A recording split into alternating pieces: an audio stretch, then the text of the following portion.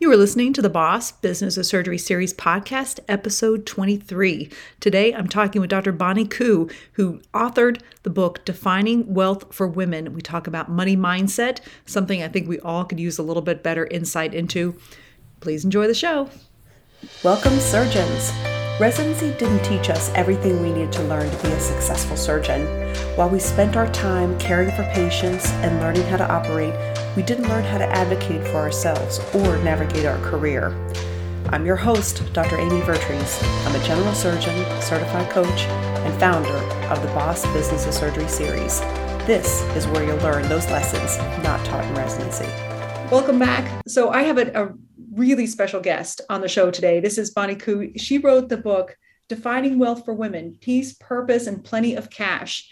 And this is a fantastic book. It fills a gap that is just not on the market here too. And it's something that's so needed. It's a way of combining practical money aspects and the mindset, which is actually, I think, more important than some of these practical aspects. And so, Bonnie Koo, thank you so much for coming onto the show. We really appreciate you being on here. Hi, Amy. Thanks so much for having me. So tell us a little bit about yourself. Yeah, so I'm a dermatologist by training, so I'm not a surgeon, although I considered it for sure. Like my mom always said she thought I'd be a surgeon because I'm really good with my hands. I mean, basically, I knew how to cook well. Maybe I don't know, but I guess I don't know. Maybe that translates into surgery skills or surgeon skills. But I do think I would have made a good surgeon, but I don't like the OR. So I basically knocked out all the OR specialties, including anesthesia. It was just too cold for me. And I pee a lot. So I just felt like that wasn't going to work. I'm just being totally honest. And all that scrubbing and, I already have dry hands.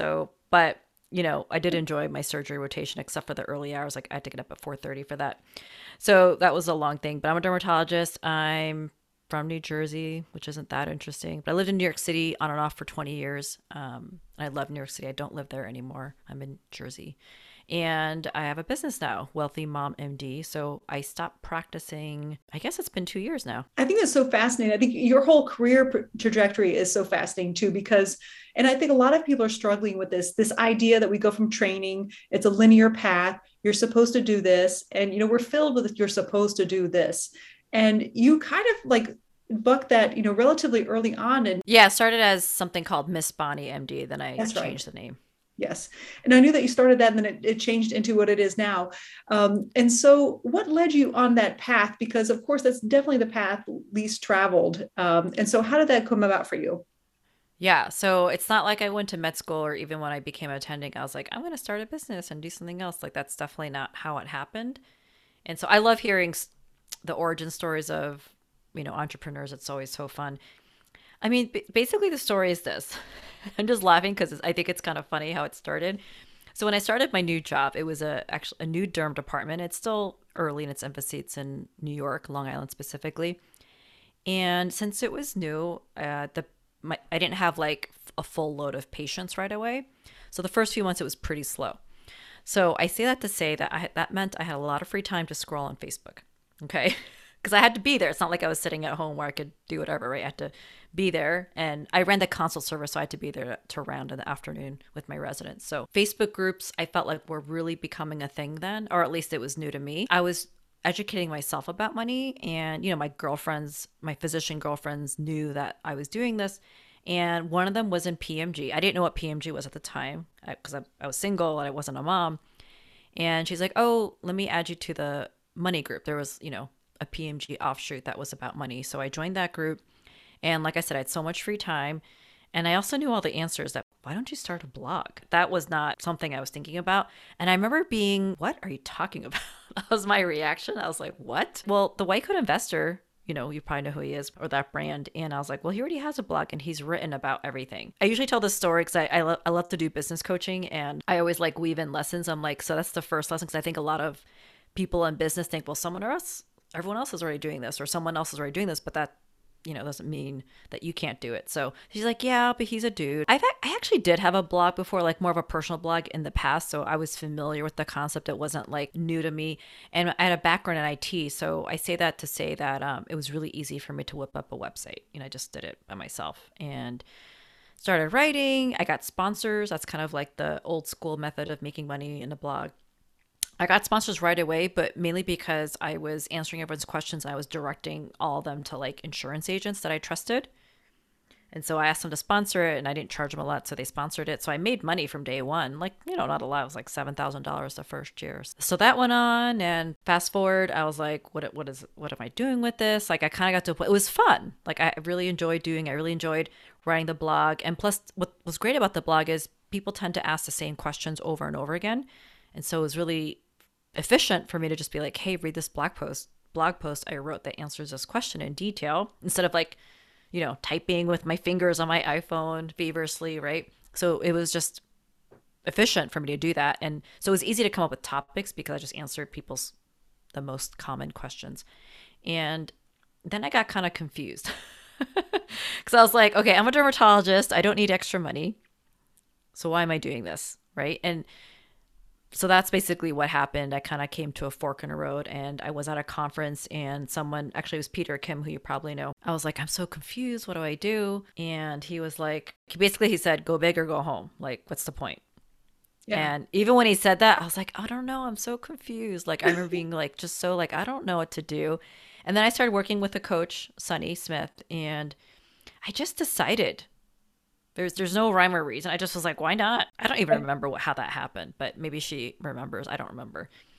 And so that's kind of the end of the story. Well, not the end, but just sort of like the beginning, I guess, in some ways. And then so I wasn't a certified coach then. And so then I just, after working with her, I was like, oh, this is what's missing from money education. And so I got certified. I guess I finished my certification March of 2020. So that was 2 years ago. It seems like a long time ago. I don't know. I feel like time has been compressed. It really has. Not just a pandemic, but I think when you're doing a lot of personal development, it feels like time is fast. Like, I feel like I've lived a couple lifetimes just in the past few years, if that makes sense. It makes total sense to me. And actually, I resonated with a couple of things that you said, is that, once you start like coming up with an idea that's a little bit different than the norm, I went from employed to private practice. I kind of look back and I don't even necessarily recognize who that person was that made that decision. I'm very proud of her, because that was like, took a lot of guts. And I don't know what I was thinking at the time, because we're sort of expected to do these things. There was something that just stirs in you and says, there's something else. And there was something in me that was saying that, you're following the path of least resistance and you're better than that. Then like something sparks you and then it just kind of catches hold. But there's that indecision that's helpful. And another thing that resonated is like these people come along and send messages. And I remember sitting at the computer a little overwhelmed. And I talked about this in the last podcast about one of my colleagues leaned over, is like, you did this for a reason. And then all you need sometimes is that reminder, like, oh, that's right. Because whenever you do this path that's, forging that people haven't gone before, you're not exactly sure if it's going to work. It's a little overwhelming. It's hard to do those things. Yeah, that's why I always tell everyone who's starting a business, like, you need to have support, like a coach, basically. Right. And because I think that you can drive yourself a little crazy, both with overwhelm and indecision and things like that. And sometimes, walked away from some coaching sessions where I'm like, well, that was obvious, but it really isn't obvious at the time. Well, one of the things I tell people is, and this is for money and business, I mean, really for anything, your only limitation is, your mind. So I tell like people in business, like, the limiting reagent in a business is the CEO. And what I mean by that is like, not just them as a person, but like their brain, what they think they can do or what they can't do. The pandemic did this for a lot of us. Is the pandemic kind of like got us to stop and look around and kind of almost reset. And I think that was when a lot of us started questioning a lot of the things that we were doing. And this is why I really like your book and a number of things that you bring up. And I heard this both from Peter Kim in the first Leverage and Growth Summit too, was this idea of a lot of times think that wealth is trading time for money. And, of course, like, well, if I want to make more money, I just have to make more time, or I just have to work harder. Work more, see more patients. Exactly. And of course, we all know that that's like a quick way to burn out too. I know that you work with people that have that concept. Like, how do you advise someone who thinks like the only way to make money is to work harder? What do you tell them? Yeah, I mean, this is, first of all, it's such a common thing because that's kind of how doctors get paid in traditional clinical medicine. But not even that, like, we're just so used to thinking like I get paid by the hour, paid, an annual salary, because an annual salary is just paid by the hour times 365 days or whatever, right? It's a lot to unpack because I think it's real because it's been ingrained. So it's definitely not a one-time thing. Like I basically have to untrain people to like disassociate money and time. The thing is, like, I think on one level, people know it's true because people know that people make a lot more money and aren't like we all have the same 24 hours a day. But I do think there's this belief among physicians that that's the only way they can make money. And also, if you think about residency, because I remember in residency, we had someone come in to talk about the different career paths. And I think he did a great job, actually. You talked about private practice, starting your own, joining a place like Kaiser, academics. So he talked about those paths. But even that is like limited, right? Because it's like go to med school, do residency, and then you should work as a doctor to see patients. Like that kind of makes sense. But there's so many other avenues. And I think some people know this. People know that people go to pharma or like consulting. Like I remember someone went to McKinsey for consulting, right? So we sort of know people do that, but it's not the norm. And I almost feel like, and I remember thinking people who do that are copping out or, having like a judgment about them. Like I definitely remember having that judgment about that. And I think that's common among physicians, right? Because I know it's not just me who has that opinion. It takes, I was going to say, it takes time to unpack, which is, kind of what we're talking about. Yeah. And so I just introduced the idea that maybe it's not true, that they can make more money without working more. Because I think it's like this, not just money comes from time, but the only way to make more is for them to like put more hours in. And I work with specifically women. A lot of them are moms and a lot of them don't want to do that for obvious reasons, right? It's like one of the main things I work on with my clients because it's such a big topic. And many of them are trying to work less. They want to work less, but they feel like they can't because of the money. And I definitely see a lot of shift in surgeons in the younger generation of saying, I don't actually want to be in the hospital 24/7 and doing all these things. And I can still be a successful surgeon. I challenge this idea that I have to be in there all the time. And so it's not just money, but it's this idea of being a good surgeon. And so we certainly tie a lot of value, both time and, our perception of skill to amount of time during the day, which of course is limited. Interesting enough, like one of the more popular podcast episodes we've had is taking control of your surgical career with locums, which kind of tells me that people are starting to kind of uncouple this idea of time from money and, this kind of letting some of the traditional aspects go. So it seems like a lot of people are starting to really change what they value. And of course, this kind of plays into the idea of money, which is just simply like numbers on a screen, basically, for most of us now. Exactly. But I know, and you've seen this too, people have such a powerful response to this idea of money. And I know that you talk about this a lot too, which is so interesting, this idea that money is immoral. And so tell us a little bit about that concept. I think a lot of us think that rich people are bad or greedy, just negative connotations. And some people are like, oh, I don't think that. I'm like, if someone said, oh, you must be really rich because I look at your car, I don't think people take that as a compliment for the most part. Right. Because I think it's just they're embarrassed or they don't want people to think they're rich. So it's interesting, just like uncoupling that or that money corrupts people. I actually record a podcast today about, because there's a lot of concerns among my clients that their children are going to grow up entitled and spoiled because they have money. And so basically on the podcast, I was like, that is not a thing. Money doesn't create that. Right? Like more, because I think I was actually coaching a client on this. And I think she was worried that having more money, she kept saying, well, I don't need more money. I'm already wealthy. And I was like, stop saying you don't need more money. Number one, nobody needs money. That's true, right? But like saying that is just, I don't know, it doesn't do anything. And I think she was like, I think I'm afraid that if I have more money, it'll corrupt me somehow. And I think that's kind of a common belief. I asked her, help me understand how does money like jump into your brain and corrupt your brain? Like these are like the coach type questions we ask our clients. And so I was like, help me understand how that's a thing. Like, how does money change who you are? And like, when I say that out loud, people are like, oh, because I think that people think money does things to them, whether it's corrupting, whether it's making them feel better, right? Because a lot of my clients think like, oh, once they have a certain money, they'll feel better. I'm like, but you went from residency to an attending salary where it's like, we know that's not true. But most of our clients think the circumstances create their feelings. So just like unpacking that and teaching that it's not a thing. So but yeah, the money is a moral thing. I think especially if you grew up in a religious household, which I did, like a Christian household, that I think that can be tough. I think that the best thing that I've heard, I forgot exactly where it was that money makes you more of who you already are. Yeah. And so, like, if you're already generous, that more money lets you be more generous.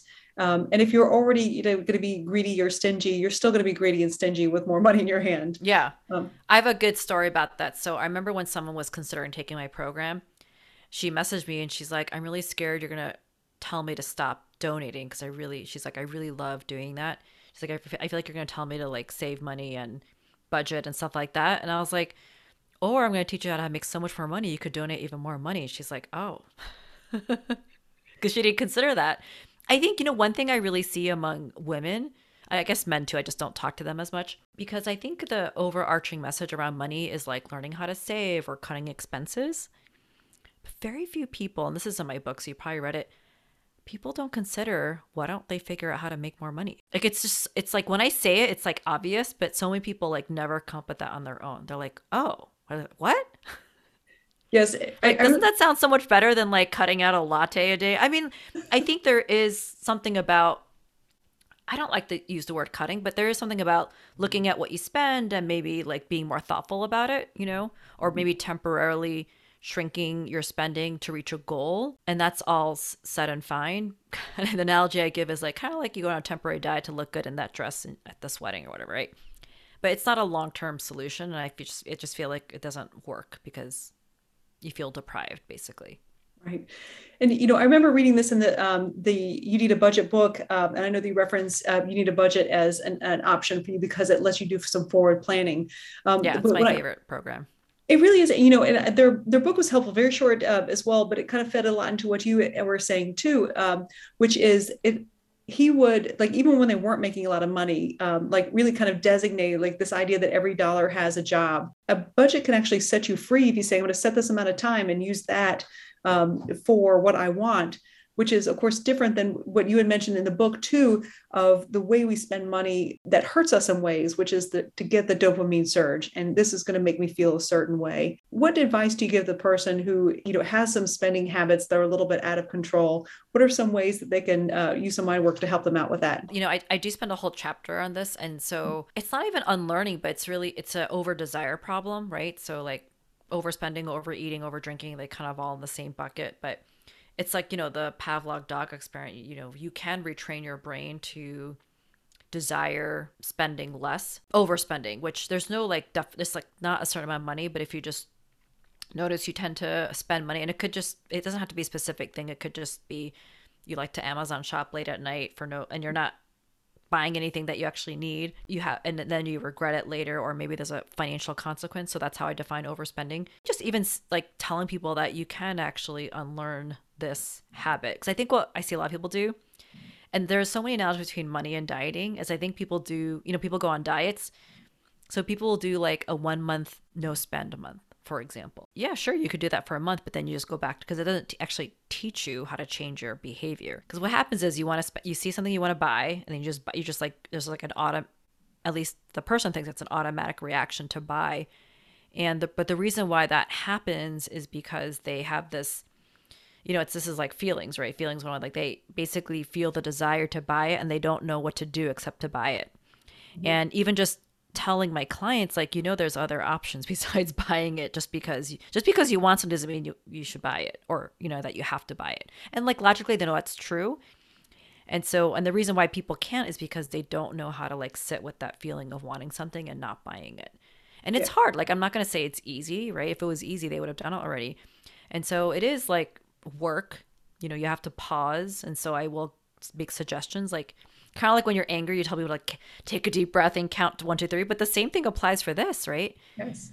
And just letting them feel that it is uncomfortable. It's, for me, it's like this restless feeling, like I want to buy something, right? It's like, it is like emotion because you got to click something, right? But it's kind of like when your phone beeps and like you want to check it right away, but if you don't, you like it feels a little anxious almost. I don't know. It's like it's probably different for everyone. And learning how to be okay with that and letting it actually like percolate through your body And once you do it once, you're like, oh, that wasn't a big deal, but it was hard. And then you just keep practicing that over and over again. And it Right. becomes easier. And sometimes you won't do it. Sometimes you'll just buy the thing or eat the cookie. Like, this is the same thing for like overeating. I don't particularly have an over, I mean, sometimes I do. That's a whole other story. So that's really what's the work. And it's not easy, and you have to commit to doing it. I completely agree. I think this, and that opens up a whole, idea of things of the ability to sit with an uncomfortable feeling. And, Mm. a lot of times we feel like we should, make ourselves feel better or figure out some way out of it or whatever, get the quick dopamine surge to make ourselves feel better. But like the ability to sit with an uncomfortable emotion and not do something with it or not feel compelled to do something with it is definitely a skill that is hard and learnable, still Yeah, hard. learnable, I think is the key thing to say.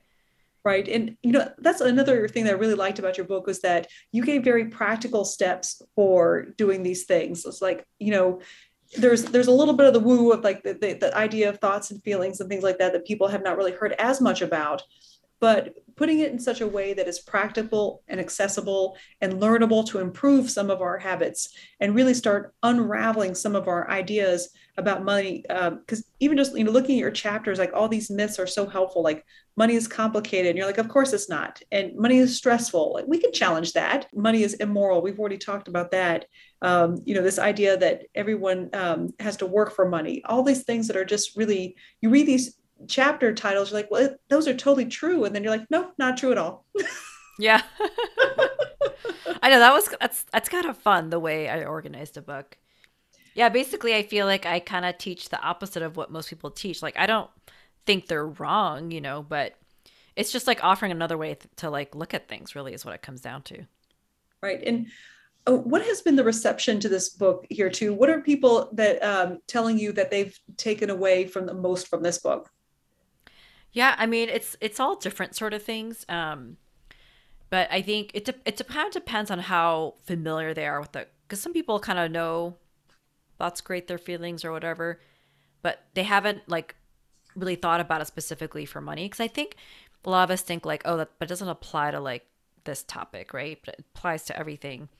And just I think even the concept, like the way they think about money affects how much money they have. I think that's a novel thing, because I think people think, no, it's because I'm a pediatrician. That's something I hear a lot.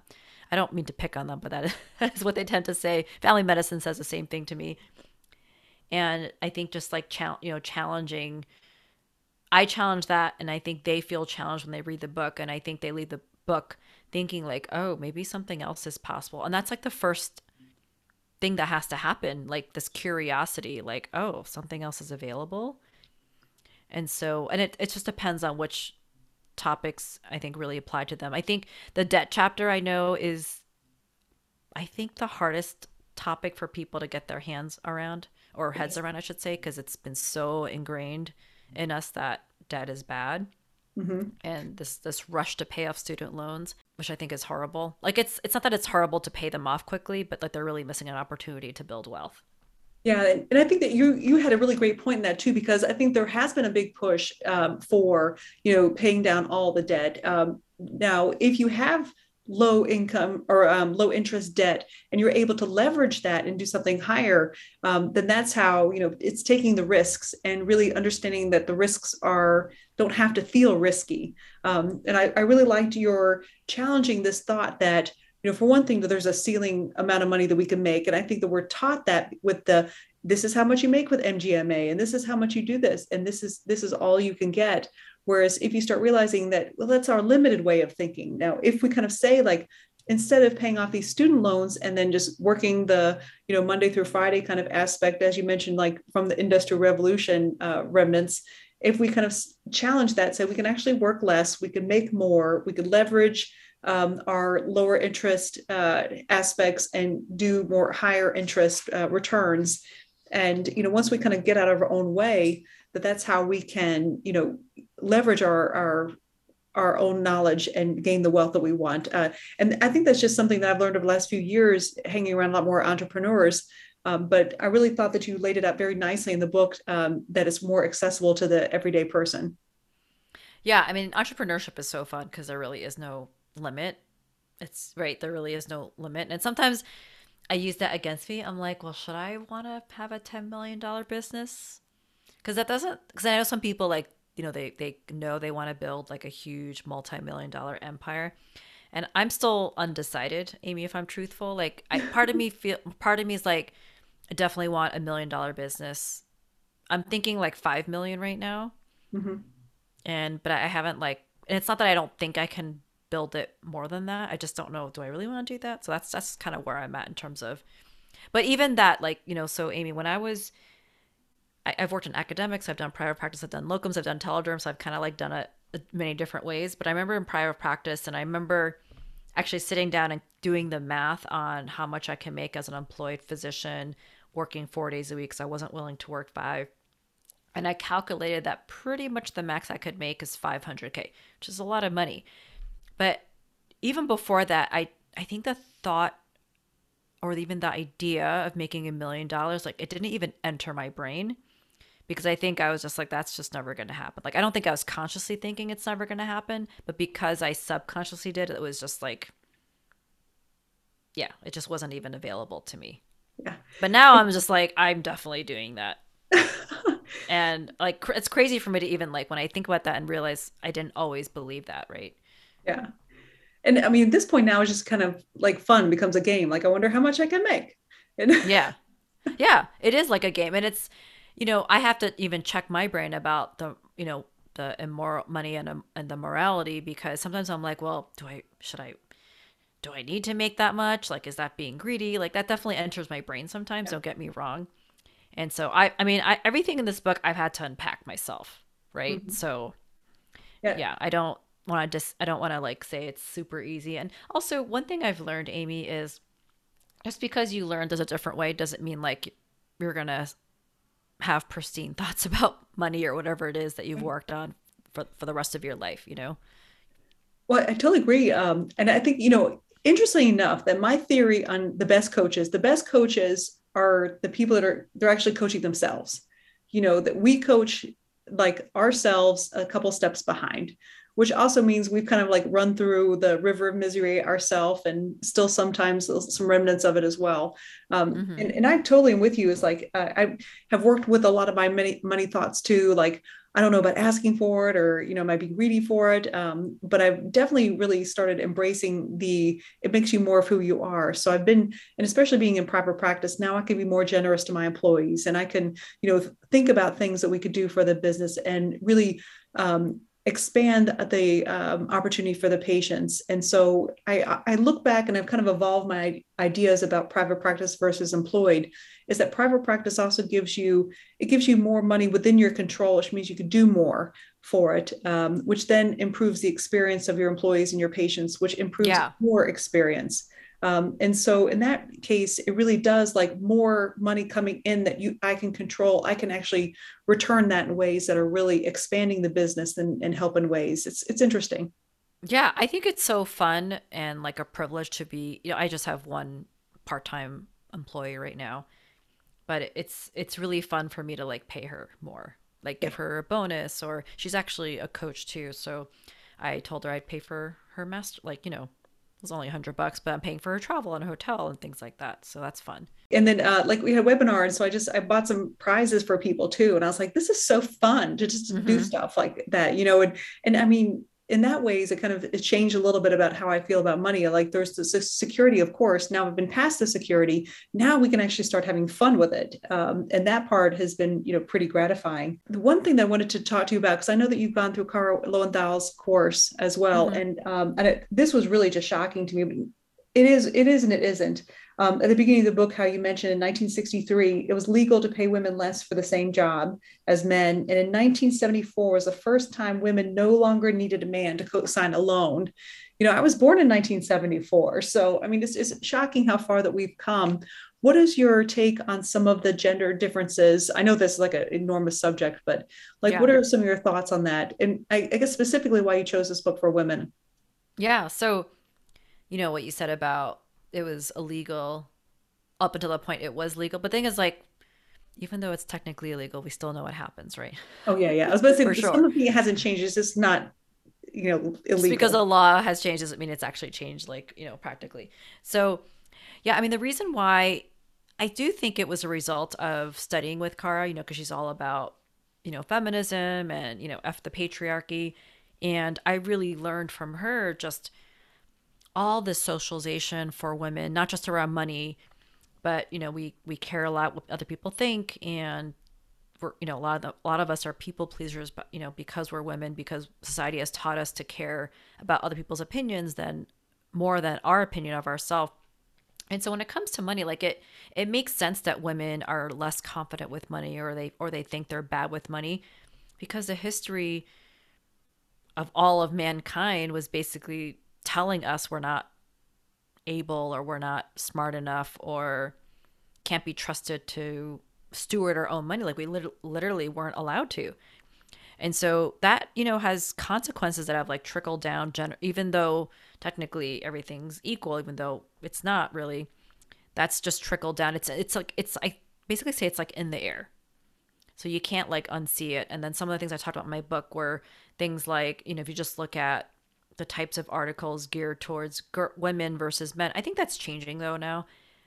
But things like how I think there's an emphasis on even like young girls like to save money and, don't shop too much, right? Men aren't told don't shop too much. You know what I mean? It's like little Yes. things like that, little differences like that. I think it's not that men don't have their battles with money, because, men are taught that you need to make money, or, because money is power, and a man that doesn't make a lot of money is less attractive to a woman. So they have their own things that they have to deal with. But I think for women, I think a lot of us, they really believe like we're not good with money.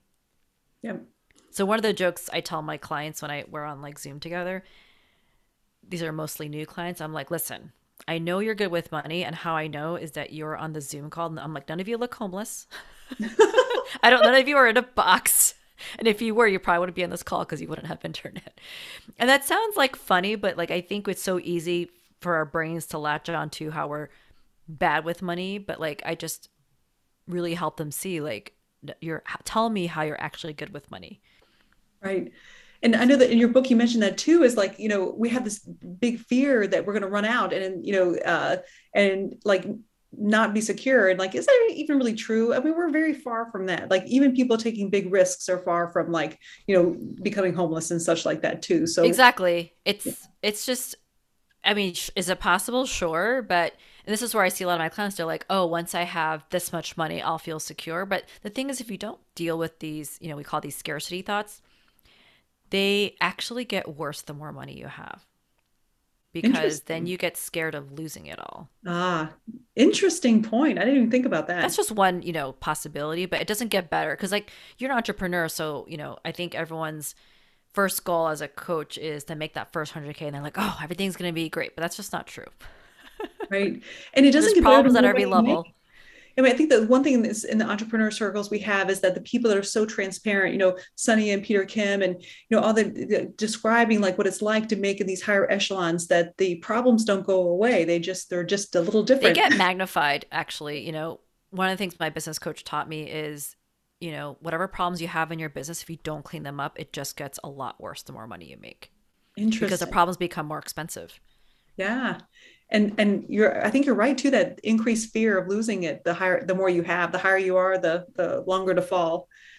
Yeah. So, but that's, that's when you haven't cleaned up your thoughts about money. Right. So, but yeah, everyone thinks they're going to like be home. I don't think they're like consciously think they're be homeless, but I think that fear, it only comes from the when they're worrying about losing it all and what would happen. Right. But I'm sure it does happen, but it's like, it's just a very unlikely scenario. Right. Well, I know that your time is short, and I really think that everyone should just simply pick up your book, because I think that's a really great introduction to the money mindset that is really missing in our education of, all sure. like interacting with the world, and really just like challenging some of the things that we've always been grown up with, those thoughts that build up into a belief. I think that you do a really great job of giving some practical steps for that. And that book, again, is Defining Wealth for Women: Peace, Purpose, and Plenty of Cash. And you can read it even if you're a guy. Still lots of things apply to that for sure. Yeah, I'm curious if men have read it. I'm sure. Oh wait, no, I see. A man did email me, so I know at least one man, At one least one. at least one has read it. He was, I guess, okay with reading a pink book. I love it. That's fantastic. Well, thank you so much for coming on. I really appreciate all your advice. So helpful. And thank you again for putting this book out into the world. It's going to benefit so many people. Thank you. Learn more about the Boss Business of Surgery series at bosssurgery.com.